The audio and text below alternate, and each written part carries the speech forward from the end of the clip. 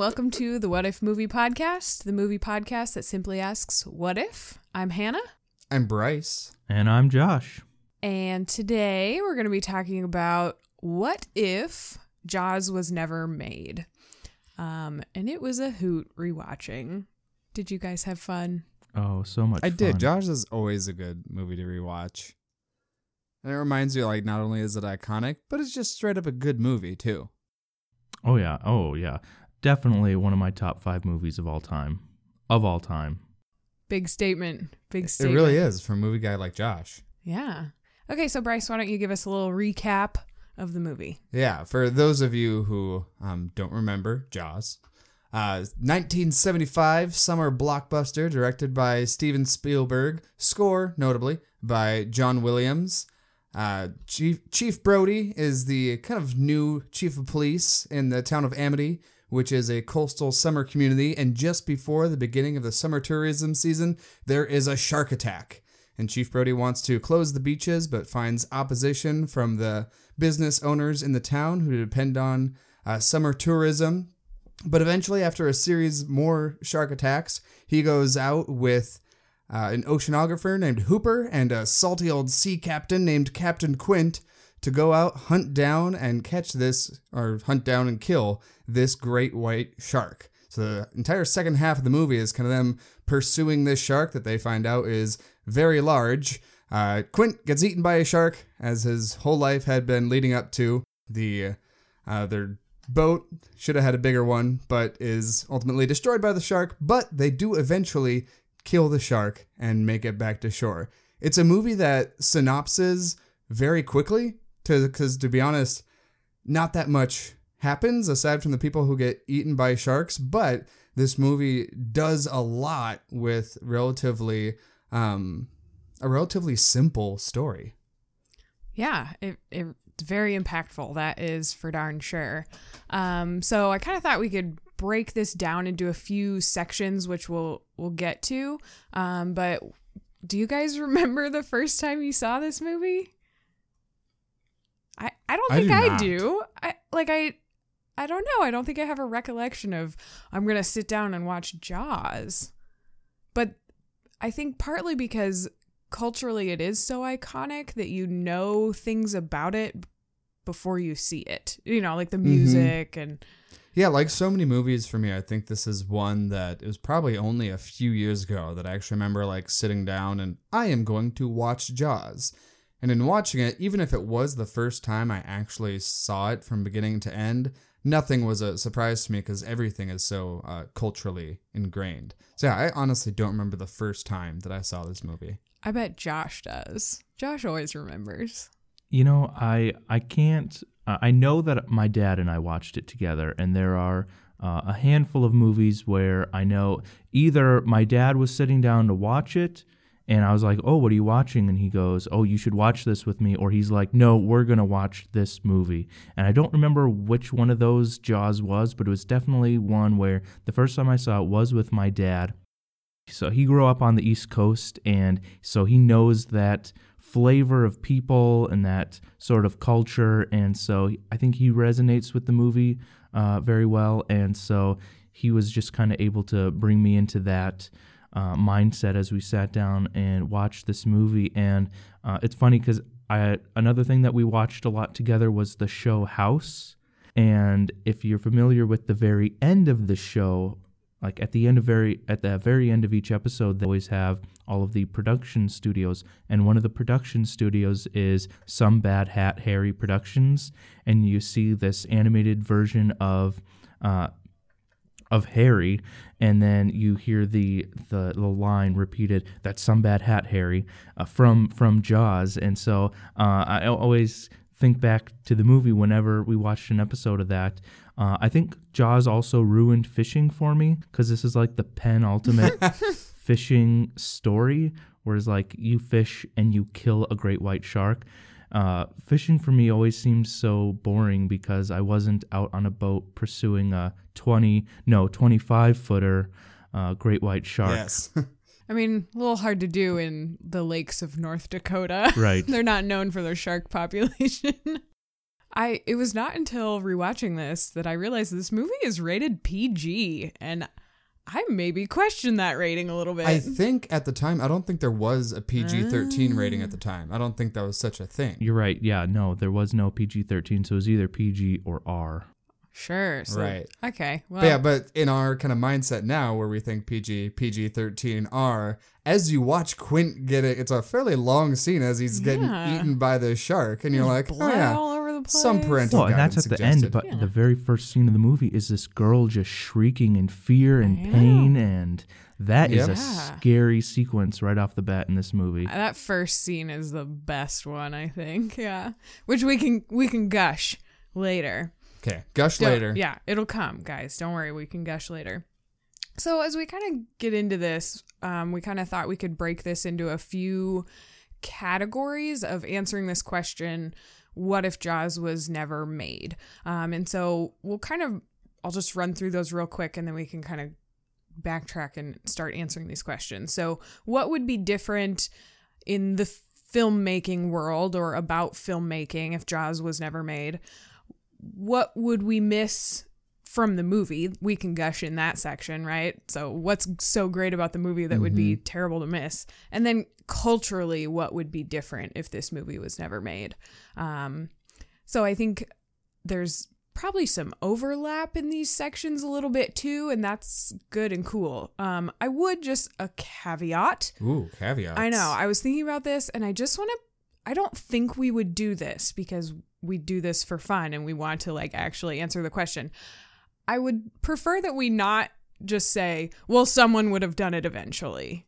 Right? That's not answering the question. That's no fun. That's not going to be fun to listen to. So, yes, that's probably true, but let's pretend like it wouldn't happen because that would be way more. Although I do think it's fair to listen to. imagine that if somebody else did this movie, maybe it was in 1975 or maybe years later, how that movie would look, because this movie, has such a distinct look to it, and so how different those would be, and then some of the stuff that we'll talk about filmmaking and storytelling. We can get into this a little bit later, but one thing I'll say now is that in the original book, because this is based off a novel, Hooper has an affair with Brody's wife, and so I read that. That would be very different if somebody else had made the movie. If they would have incorporated more things from the book or less things from the book. So, but I didn't look at this question in that way either. So I don't think we will end up talking too much about it. I didn't think we would. Yeah, I just like specific elements. Like certain, like when Brody's sitting on the beach and the little boy gets attacked, and the kind of the zoom and pull out at the same time. Like there's a specific name for that, but they kind of call it the Jaws zoom. Do they call it the Jaws zoom? I thought that was a Hitchcock thing. Well, but that's the reverse. The reverse shot is kind of Hitchcockian. Yeah. So like to say, yes, it's in Jaws and yes, it's in other movies, but like someone would have done it eventually. Like that's just not a fun way to answer that question. So like, yes, someone else can figure out how to make that shot. Yes, John Williams could compose this music for any other movie. Like, but that's not fun. So You feel strongly about I do. this. I feel strongly. And like I said, I don't think we would do that because we do this podcast because we like talking about these hypotheticals. But I just want to throw that out there. A lot of people might say, oh, that's the Jaws effect, because that's probably what most people see first. I think more people have an exposure to Jaws than they do Hitchcock films. So they say, oh, that thing from Jaws. And then film nerds can push up their glass and say, well, actually, that was from Hitchcock. Well, actually. Fair enough. And yeah, I corrected you, and I should say the information I'm going off of is like the trivia on IMDb that like the Hitchcock is the reverse right. lens effect. Do you remember? I don't know what it's Josh, called. the name. I used to know the name of that zoom when you zoom in on this, but zoom out on the other. Well, yeah, you're zooming in. Well, or the zoom is doing the opposite thing Right, as the so- camera itself so, is doing, so it leads to. Yeah, I was just listening about this on a different podcast about Jaws. But the way that you do it, the camera on a dolly and the camera goes forward and you zoom out, or the camera goes back and you zoom in. Zoom So out. yeah, there's that opposite effect. And you zoom in. Yeah. So I don't know And which I don't was remember what used, it's called offhand but yeah. either. I Anyway. don't know if we should vamp so somebody can look it up, but Probably like, yeah. I'll- Vamping. I'll bring it up in like 20 minutes. I'm gonna get my phone to turn back on. But anyway, let's kind of attack this first section of topics here. So what would be different about filmmaking in general if Jaws was never made? What's maybe like the top thing for you guys? well, the to first get us thing I wrote started? in my notes, so I guess maybe that's the top thing organization-wise on my notes. Like literally it's above the thing I put after it. Yep. The top, is yes. the score, right? Films have to have scores, and the score in this movie, the one of the famous villain themes of all time, right? Probably even more famous than the Imperial March for Darth Vader, is two notes, Yeah. right? Yep. Dun dun. EF. So, EF. and I was reading that Spielberg didn't even really care for this theme when John Williams played it for him the first time. He thought he was joking, like, is that really it? We're gonna create this ominous music and it's just gonna be done by two notes. What are you thinking here? And what he was thinking was pure genius, which Williams is. So Absolutely. Yeah, and it really, I think, took his career to the next level. It just kind of pushed him into major success, John Williams. And the movie would be so different without the score. And I think you're right that movie making in general, my first thing I wrote down was the score. Just because it is so perfect. yeah, and I mean, don't it want to just say fits that, it's so just well. the shark theme that is iconic from this movie. Some of the more lighter moments when they're just going out on the ocean, like when they first head out to find the shark, Quint Hooper and Brody, there's just this happy nautical theme that's playing, and it juxtaposes the fearful music that is to come later. And that, I think this movie does these motifs of scores for different characters, or especially for the shark, right? You know what is going on with that shark, even though we don't see him. And that's, another Yep. part of the filmmaking that we'll get to in a moment. But the music is the shark, right? Because we aren't able to get to the shark as much as Spielberg would like, Williams has taken charge of what that shark is doing through music. And so that's something that is really stands out in Jaws. Yeah, and I think that was probably my top thing too, was the score. Since that's been twice overtaken, I think my next top thing in terms of filmmaking is kind of that less is more principle. The ability to, and I don't have to caveat it because that was our blanket caveat. Yeah. This not necessarily like the first film that ever did this, but I think does it really well, where you really build this tension because of what you don't see.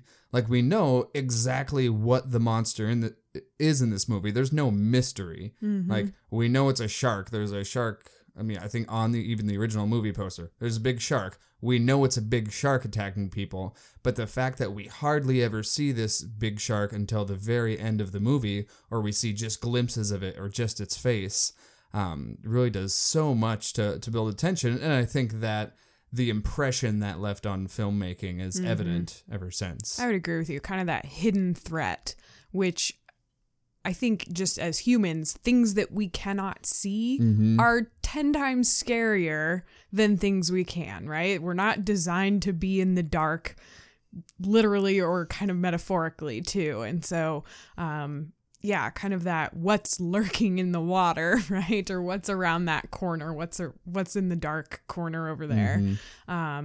And yeah, like kind of Josh referenced, and I think a lot of people know, that was not intentional necessarily, because the shark malfunctioned so much in the seawater. Spielberg had to really rein in how much we saw of it, and he basically had to kind of remake the movie without it in a lot of scenes. And I mean, it worked, right? It paid off. Yeah. And kind of that forced restraint, which he didn't want to do originally necessarily. And I think it probably taught him a really great lesson as a young director. And that's part of me always thinks that these kind of few decades, 70s, 80s, even the 90s a little bit, it's kind of an era of filmmaking that will never be able to get back just because of some of those restraints that you had to work around. And I think like in this case resulted in a much better film. Mm-hmm. There was the technology to do certain things. We can see the entire shark, but because there were, again, these technological restraints, we're not able to quite portray this convincingly. It forces the filmmaker to make probably some difficult choices. But I think ultimately now looking, decades later, ended up being very good things for the afterlife of the film. Yep. And that's something that by and large, I think filmmakers don't run into now, or not in the same way. And I think you're right that just kind of that less is more as a thriller aspect in movie making. You can see it in so many movies after this, especially kind of the science fiction genre. Alien is a great example where, kind of until the very last part, you don't really see the whole thing. And, I think you see that in a lot of movies, and you see it before this too, right? It's a little Alfred Hitchcock, kind of making benign places scary, right? Psycho made the shower a terrible place to be, and Jaws made the water a terrible place to be, just because of that unknown, what could be out there. If you didn't have thalassophobia before, you do now.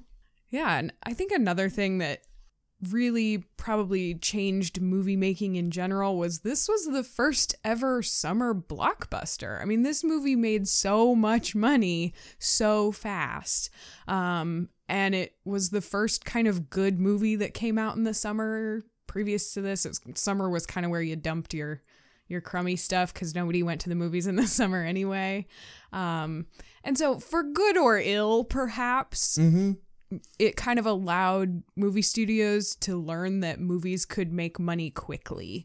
And a lot of people would go to see a movie if it had X factors, Yeah, there's actually quite a few things that that influenced this sort of summer blockbuster that really emerged with Jaws, and I would argue is really a setup for Star Wars. If we don't have the success of Jaws, we don't have the success of Star Wars 2 years later. Blockbuster, really came into the cultural zeitgeist of the mid-'70s with Jaws, literally referring to the lines of people who were waiting outside, flooding the sidewalk blocks to see the movie. And so, it really refers to this kind of event film of the summer, which, we are no stranger to now, with so many tentpole movies from all of the movie studios throughout the summer, and is even spilling into the spring now. We had Black Panther already, and so movies are even coming out earlier now because this blockbuster is something that all of the studios are trying to get some of that money off of, and that started with Jaws. As you said, Hannah, this film was actually supposed to come out in December, and it wasn't ready. The shooting schedule went like 100 days over schedule, and so they just weren't ready, and so they were like, well, I guess we'll try it in June. There had been moderate success beforehand, so Universal, I think we got to give a lot of credit to Universal for trying all these things. To June, really starting a mass release. At the time, movies just they were released in a few theaters, and then a few more the next week, and then a few more and a few more. Whereas with Jaws, this is one of the first movies where it opened wide in hundreds of screens across the country. And so to be able to get that big audience, they started marketing on television. And that was something that hadn't really been done before. Television was very much a competition to the cinemas prior to this, and so they didn't really want to be crossing streams. And so, again, Universal was like, "Well, why don't we try this? Because we're going to be releasing it in June, which is typically, as Hannah said, kind of the dumpster time of movies." and we're going to be releasing it to a mass audience at that time, so we need to make sure that a lot of people know about it. So they put almost $100,000 into television marketing. Now, again, TV spots, are nothing new. We're inundated with them for all of the blockbusters nowadays. You've got trailers for trailers nowadays. I just saw on my Instagram feed yesterday, there was a little GIF of Solo trailer dropping tomorrow. We've literally got trailers for trailers now, and so and then the other thing I wanted to mention was toy merchandise. There hadn't been a whole lot of toy merchandise, and this is one of those big things. I said that I think this is a predecessor for the success of Star Wars. George Lucas took to, Spielberg made money by making toys for this movie. Lucas went on to request all of the merchandising rights when he made Star Wars, thus making all the money, and he made tons, and that's how he was able to make the rest of his movies, is because the studio was like, oh yeah, you can have, whatever rights you want to make whatever toys you want, George, and it just blew up. And so kind of those things.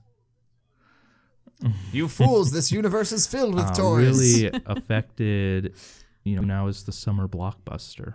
And like you said, Hannah, for better or for worse. Right. I mean, there's some terrible summer blockbusters out there, and kind of this idea that, like, if a movie doesn't make $1 billion, it's just garbage, right? Like, and that's not true. And the converse is true, that, like, a movie that makes $1 billion isn't a good movie. Yeah, often. I think another potentially filmmaking thing, from what I understand anyway, even though there were all the troubles with Bruce, the animatronic shark, from what I understand, the fact that animatronic device was convincing in the scenes where it worked kind of became the progenitor for later uses of animatronics. Could be. Both in Star Wars and I know especially Jurassic later Park. in Jurassic Park. Yeah, I think it really probably gave Spielberg the confidence that this can work. I know I can do this. Yeah. And that the money potentially invested pays off, right? Because Jurassic Park's another huge blockbuster that made a lot of money. Right. And I think people just like monster movies. And so maybe that's kind of the launching point of, like, ooh, a monster movie. There's a nice coin in my piggy bank that you can rely on, right? It's going to make money. I mean, not working for Universal recently, but... Well, no. But yeah, I think kind of, to your point of maybe it's a great thing because we ended up with a lot of good movies, a lot of good movie concepts and themes. And then we also probably ended up with studios just throwing effects and throwing plot devices and throwing whatever at a movie in an attempt to kind of make it a blockbuster when it probably just doesn't have the chops. Yeah, the last thing that I think that we miss out on in filmmaking would be Steven Spielberg. I mean, this was his second movie that he'd ever made. The first one was Duel, a movie about a guy being chased by a semi-truck. Almost kind of like Jaws, right? People being chased by big monsters.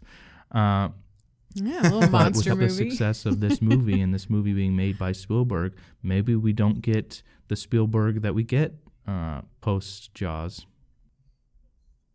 Oh, man. I don't want to live in that world. I know. It sounds terrible, doesn't it? And I think maybe you know this, Josh, that Spielberg was like the third choice. Someone turned it down, and then they had kind of halfway hired somebody else, but he kept referring to it as a whale instead of a shark, and so they're kind of like, no, please go away. And then Spielberg was really excited about it, but they weren't. It was a risk, right? He's 26 years old or something like that, had only done this one movie, and so they kind of took a risk on him and paid off for everybody, clearly. But yeah, I think you're right. The movie universe would be a sad place without Steven. Oh, Steve. Alrighty, so moving on, here's where we can gush a little bit. So just from the movie standpoint, what if Jaws was never made? What would we be missing out on from the film itself? Everything out of Quint's mouth. Everything out of Quint's mouth. I know. Here's to swimming with bow-legged women. I seriously, perhaps one of like the best movie characters of all time.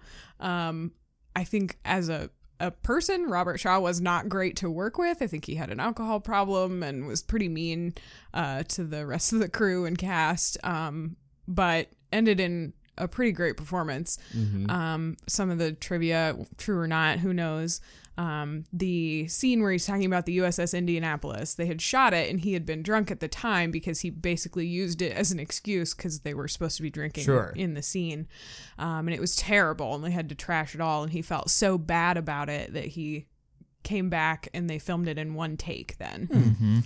I don't know if that's true, but it's a great scene. Scenes of the movie, yeah. Fabulous scene, yeah. Especially because it occurs between these like real tense kind of sequences, and then they're all just kind of sitting around and putting aside some of these antagonisms that have come up between them, especially between Quint and Hooper. I love that scene. It's a great scene. Yep, and I know Josh, we had kind of referenced earlier that first scene with the swimmer in the beach right in the beginning of the movie where she's getting thrashed around in the water and screaming and getting pulled under, and just the practical effects that they used in that scene are phenomenal. It's so lifelike. It is terrifying. That scene makes me nervous still as an adult. So what they did is they literally had tied her up, and then there were people on the shore that were pulling her back and forth manually. Yeah, like to 300-pound weights, right? Something like insane, like these giant weights to kind of make it jerkier or something. Yeah, insane. Sounds painful. I don't know if it was. Yeah, we get so many great genre moments in the movie. Like for horror, you said the girl dying. Another few for me that really just stuck out, especially when I was younger watching this movie, was when Hooper goes to explore that one boat and the head pops out, that guy's head. Oh, man, just freaks me out. It's a jumper. Yep, and little strings coming out of the eye socket. Like a and then the other amoeba? one too is when that guy's leg falls to the bottom of the ocean and you can see like all of the skin and the ligaments and stuff floating down with it, and it's all bloody. It's great. Yep, there's just, like you said, great moments. I know about the head scene. That was not originally in the movie, and Steven Spielberg saw in like some test screenings how effective the shark scenes were, and people were really scared, and so he says he got a little overzealous. He reached too high and added this other scene in because he wanted another jump scene, another scare scene, and I he's kind of said he wishes he hadn't done it, but they filmed it later. But I think it's a great scene. I think it adds a lot because, I think up until then you haven't really seen, they haven't really shown a lot of the damage, right? Like the girl in the first, you just kind of see a hand. You don't really see damage. The boy is just kind of gone. It's just blood in the water. But that one, like, there's just a head floating around, I don't know. I think there's something powerful to it. Yeah, I'm not convinced it would be worse without it. I don't think it'd be worse, but I don't think it's a bad scene. Yeah. I think the score can go back into this section too. Oh, absolutely. I think it's a fantastic artistry, and what it basically does, right? In the movie, it trains us that, okay, we hear this music, we know the shark is around. And then later, towards the end of the movie, they trick us, right? The shark shows up without the music. And that's where you kind of get that, oh crap, I didn't see that one coming. And so it's kind of this perfect little ploy, right? It's a perfect trick for us because we're picking up on patterns. Yeah, I think it's when Hooper's in the cage, right? Yeah. Because I remember we were watching it just yesterday, and I was going to make some kind of smart joke like, oh, why don't these guys just listen for the music? If you hear the music, the shark's coming. And then the shark came without the music. And you didn't know. Which, is brilliant. And that kind of interplay between the movie itself and the music. Like you said, Josh, the music really is a character in the movie to a great extent. And it has except the score has the charisma that the shark does not, which I think is so interesting. The quote-unquote villain of this movie is a completely uncharismatic villain. And so often we talk about villains needing charisma. And I think this, or maybe it's a charisma of a different kind. But I think this is a good counterexample to that. I also think, for good or ill, Steven Spielberg just had it in his head that this needed to be shot on the actual ocean. I think it ended up being a great thing. I know that's part of why it took so long to film, and they had all these things go wrong, and they dropped some film in the ocean, and like cameras A got boat soaked, sank. and one Yep. of the boats actually sank with the actors on it and all the equipment, and I mean, like, all this stuff went wrong. But can you imagine if it had been filmed on a studio or on a lake or in a pool? I mean, I don't know if you'd get the same effect, because it really is isolating, right? You can't see land, and he was very conscious about that, making sure that the cameras aren't picking up land in the distance, because they were like 12 miles offshore or Right. something.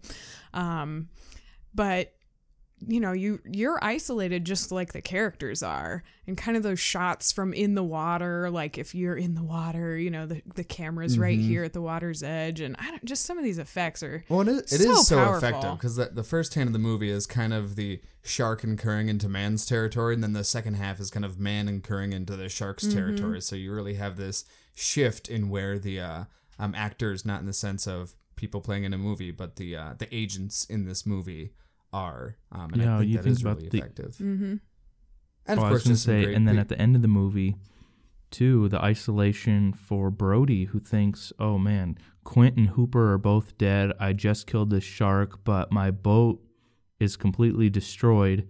What am I going to do now? And then we kind of get that little second scare of, oh, there's something else in here, but then it is Hooper, and he's survived, and now they just have to kick away back to shore, and yeah, it seems like so matter of fact. Now we just have to swim to shore, and everything's done. Right. And it is, and the movie ends so quickly after that. Yep. I'm always kind of surprised. Like they're, camera, it's kind of a wide shot with the camera with them in the distance going Yeah, to what shore, day is it and then today? the credits start Tuesday? rolling. Tuesday. Yep. It's actually really just kind of an unpretentious ending, It's pleasant. and it's like we told the story, we're done. Right. Nothing else to tell. And nary a I shark think was that ever seen is again. a testament to the comedy of this film, and I think a lot of the comedy centers around Hooper. I really find he's really, and some of it is at his expense, but actually a lot of it is at his expense. Very much. These three guys are outsiders to each other and to everybody else. Hooper is just kind of this nerdy science shark geek, and then Brody is, doesn't like the water, right? He lives on, I love that line when he says, well, it's only an island if you look at it from the water. And then Quint is just crazy. He's just Quint. I know. I love it. Yeah, even among a community filled with kind of salty sea captain types, like he's He's a the little- weird one. Yep, a little out there and weird for them. Yep.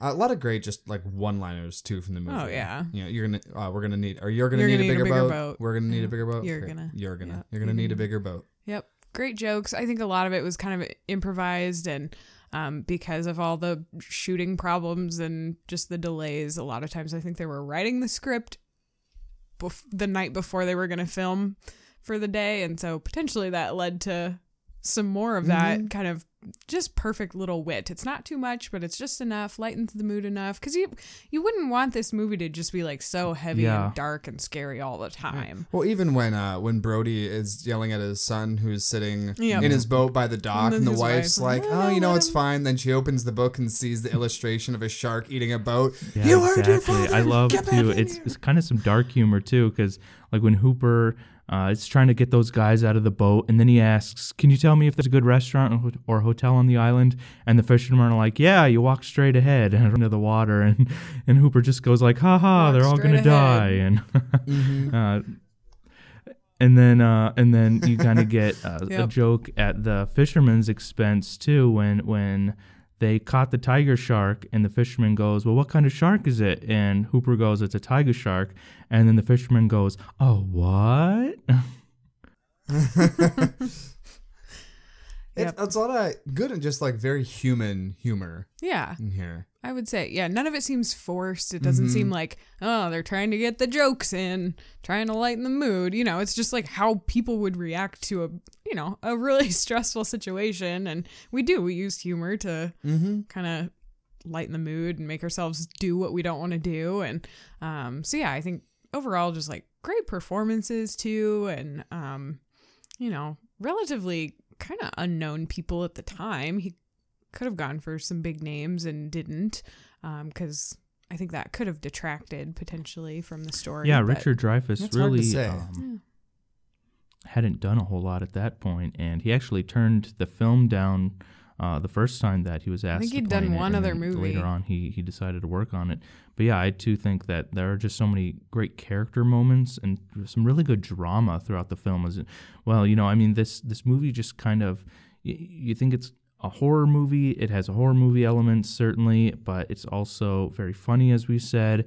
But it's also kind of just has this drama where it really centers around characters. I love that scene between Brody and his son when they're just sitting at the table, and it's right after Brody gets slapped by the mom of the kid who died.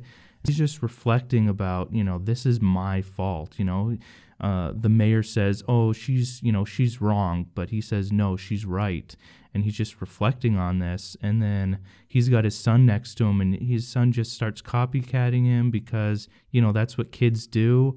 And it's just a great way to kind of break this That's his tension dad, and also just kind of make him be reflective of, you know, what if I lost my son? And then that really escalates later on in the film when he tells Michael, his other son, to play in the pond area so that he isn't by the shark, and then that's where the shark ends up later, and then the younger kid is crying afterwards and everything, and it's just really, you know, they really get some good real character moments out of the movie too.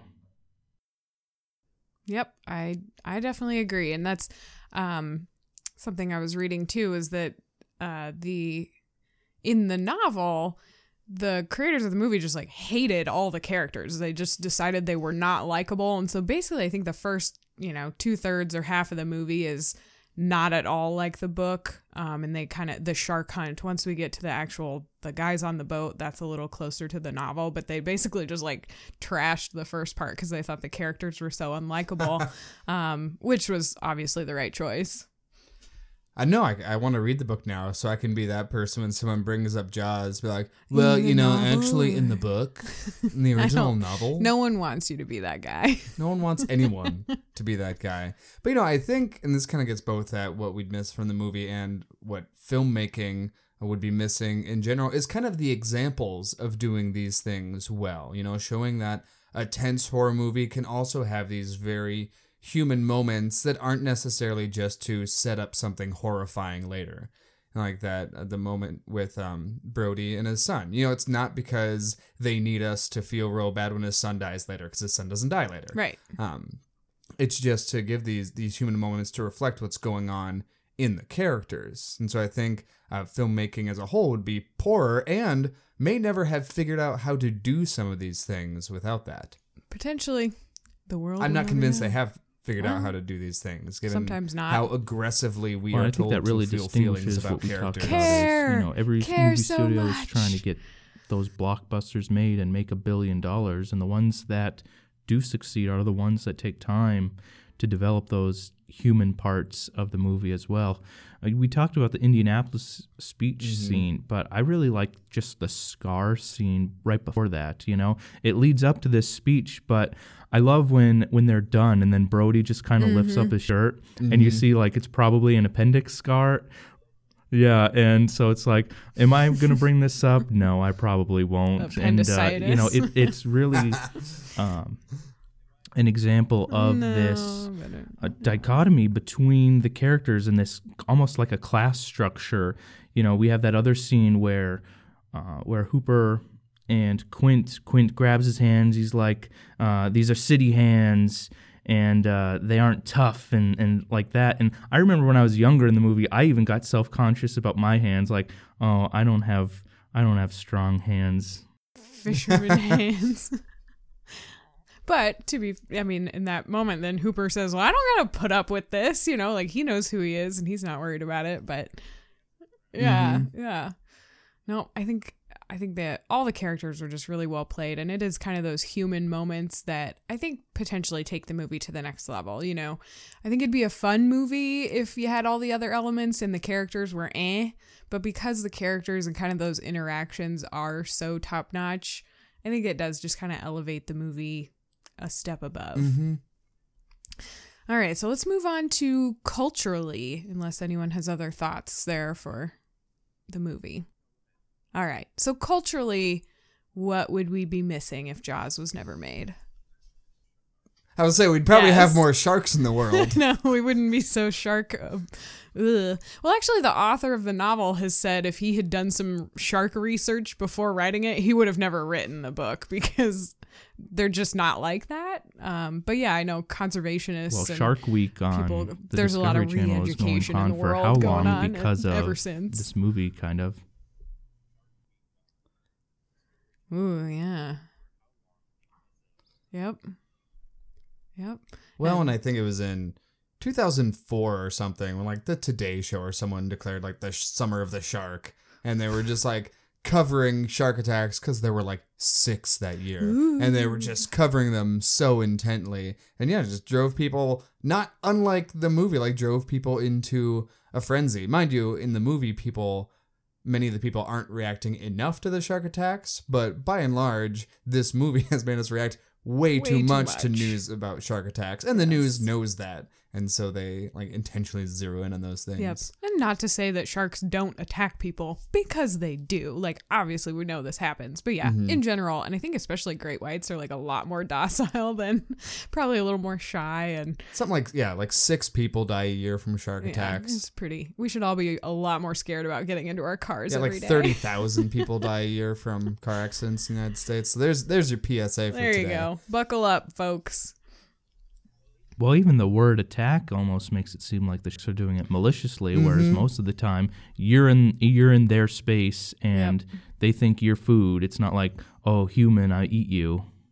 Yeah, well, and that's kind of one of the things about this movie, right? Is that the shark is not necessarily attacking people to eat them. No, he's just It's mean. attacking people, to Well, I just think to in the kill them. second half, it seems like it is going after them. It literally jumps on the boat so that it can eat them.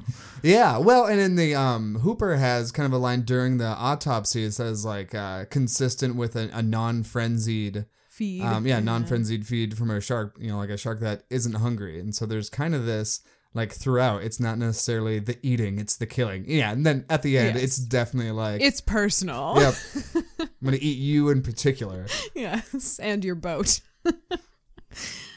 But yeah, definitely shark PSA. Don't just like kill a shark because it's there, maybe, you know. I think I did read something after this movie came out, somewhere, a beach, people got into a frenzy because there was a pod of dolphins nearby in the water, and so everyone ran out of the water for these dolphins. And then later too, I think some people beat to death a beached baby whale because they mistook it for a shark. So like definitely some terrible environmental things happened. I feel like those They're small those anecdotes, little, but they really illustrate that like sharks are not the terrible people. Right. People are the terrible The people. terrible people. Yeah. So Okay, so obviously a lot of sharkophobia yes, definitely. result, and maybe we would have been saved a little bit from it without Jaws. Also, we would never be able to joke in the office when your boss is coming. Dun, dun, I would say, we've mentioned the score a number of know, but times, but the applicability it has to like any foreboding situation. Exactly. The villain is coming. Dun, And I don't know if there's any other. It's like there's other really famous scores, but is there any other score that is as evocative of a particular feeling? That score, because you can do that. You can go dun dun, whether or not, and probably usually not, if the situation has anything to do with sharks. So it's not just a reference to the movie, Right. It's a reference to kind of the emotional atmosphere they're creating. And I can't think of any other, especially score that you can sing 4 notes of, which is just 2 notes twice, that has accomplished that same thing. So I Yeah, think culturally I don't know. it's huge. I think the music for sure, or at least the shark theme, for sure has probably internationally changed culture as far as that goes. You know, you could probably sing that to anybody in the world, maybe not in the third world, but you know, and they would know what you're talking, what you mean. You don't even have to speak the same language, and you could get across a message just by singing those notes. Well, and I think that kind of goes along with all the pop. I think that goes along with a lot of the pop. Why can I think that goes along with a lot of the pop culture references that have been made post Jaws about Jaws. One in particular that stands out to me is in Back to the Future 2, when he goes into the future there, and it's like Jaws 19. And so, and then it's all 3D, and it's coming at him, and he thinks that it's going to eat him because he's not used to that. So we get some great references to Jaws in other movies. Kevin Smith makes a lot of Jaws references in his movies. He makes one in Clerks, and then also three of the main characters in Mallrats are named after characters in Jaws. And one of the characters' prime motivations of marrying his girlfriend is he wants to marry her on the Universal Studios ride, on the Jaws ride at Universal Studios. And so that movie really affects those two movies. One, and you point out that there are sequels to this movie. There's a Jaws 2 and a Jaws 3. I have not seen any of them. I don't know. I haven't either. But there's a lot of shark movies out there in the world, or like sea creature movies. Without Jaws, we might never have Sharknado. I know. Or Sharknado 2 or Sharknado 3. I think there's a Sharknado 4. I know there is 5 Arcnado. It's Sharknado with a 5 instead of an S. So, but yeah, kind of this idea of like, wow, that movie was really popular. Let's do it again. Forever. I know for me, one of the things that I would be affected by personally if Jaws was never made is to fill any sort of audio void where I'm just either by myself or around a few different people and nobody's talking, or if I'm like in the car driving and I don't have the radio on, sometimes I'll just randomly start singing Farewell and Adieu to You, Fair Spanish Ladies. That song is just That's what Hannah and I were doing literally before the podcast started. Yep. That's what we were doing for mic check. It's perfect. You can always break out that and Show Me the Way to Go Home, and just like, you're the star of the show. Yep. Thanks, Jaws. Yep. Definitely. Well, and I think, we've kind of already talked about, but that line, you're going to need a bigger boat. Again, like, I think just culturally, we probably use that and apply it to a lot of things, right? Just like, this is an overwhelming situation. I think I've said it. You're going to need a bigger boat. So yeah, I mean, we just kind of have taken so much. Something about this movie just kind of captured that perfect, I don't know if it was the time, right? Maybe it was the 70s, or maybe it was just the fact that it was so popular. But yeah, something about it kind of captured. Well, and I think it kind of recaptures, maybe reinvigorates something that the entire 20th century we kind of negotiated with, our changing relationship to kind of man versus nature paradigm. Because, throughout the 20th century, we're making that almost less and less relevant as our dominance over nature becomes more absolute. Whereas this movie has an expression where that's no longer the case. And so I think that element in there, largely because for the vast majority of us, it's no longer a part of our daily lives, at least in the movie watching parts of the world. Just bringing that back up and making that come and feel real, feel relevant again is maybe something that always needs to be brought up culturally, and this movie definitely does that. Yeah, absolutely. Well, any final thoughts for the people listening? Like I said, this is one of my favorite movies of all time, and I think we've basically covered all of the reasons why. I mean, it's just so quotable. You really get invested with all of the characters, and they're super fleshed out, and their interactions with each other are just so engaging to watch. and we get so many great scenes where they just, you can just go on YouTube and just watch the Indianapolis scene, and even in that scene, you feel all the feels without having to watch any of the rest of the movie, and that's one particular scene that just stands alone. So I think this movie as a whole is great, but it has so many great moments as well that just really stick with you.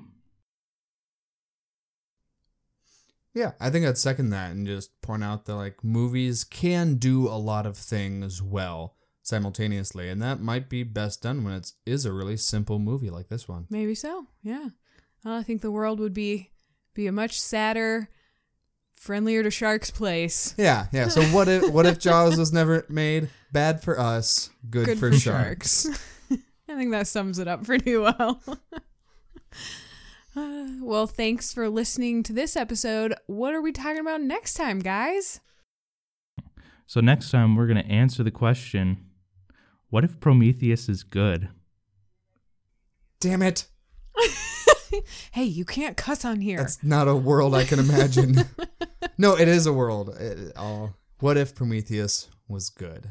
I haven't seen it. I'm excited because I know that this is a contentious thing for Bryce and everyone else. So since years ago when this podcast was called the Beardcast, and never really got off the ground, Josh and I have been divided on the movie Prometheus. No, I'm excited to get involved here. Let's just dive headlong into the goop of Prometheus and see what we come up with. It's funny because goop plays a strong role in the movie. I figured because it does an alien too, so, It doesn't play a role, but it's there. Mm-hmm. Yeah. Oh, it's so there in this movie. Goop. Okay, so what if Prometheus was good? I'm excited.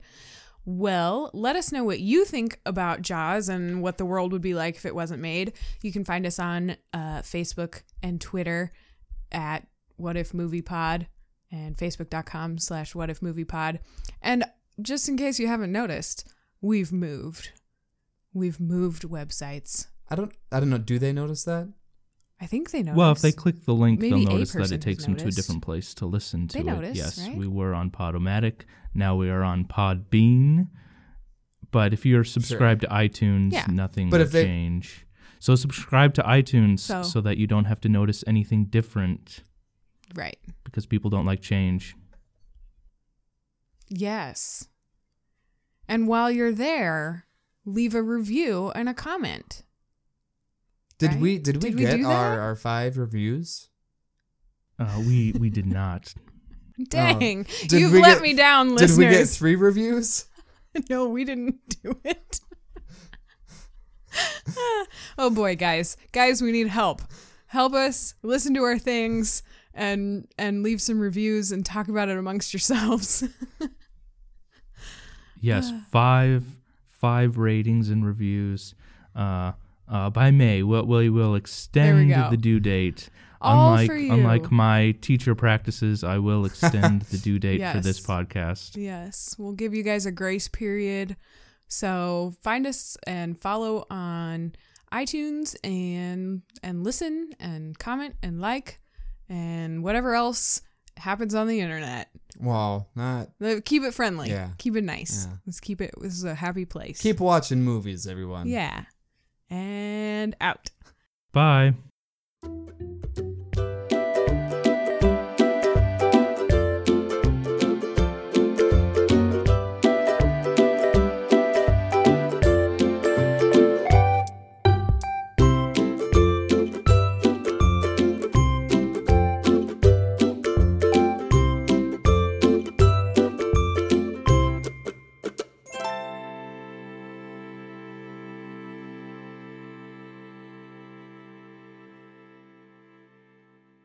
Show me the way to go home.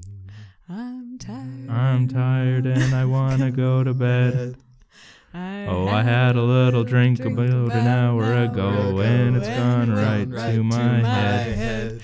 Oh, wherever I may roam, by land or sea or foam. You can always hear me singing this song. Show me the way to go home. It is very hard to sing over the internet. Latency is a problem. The latency struggle is real.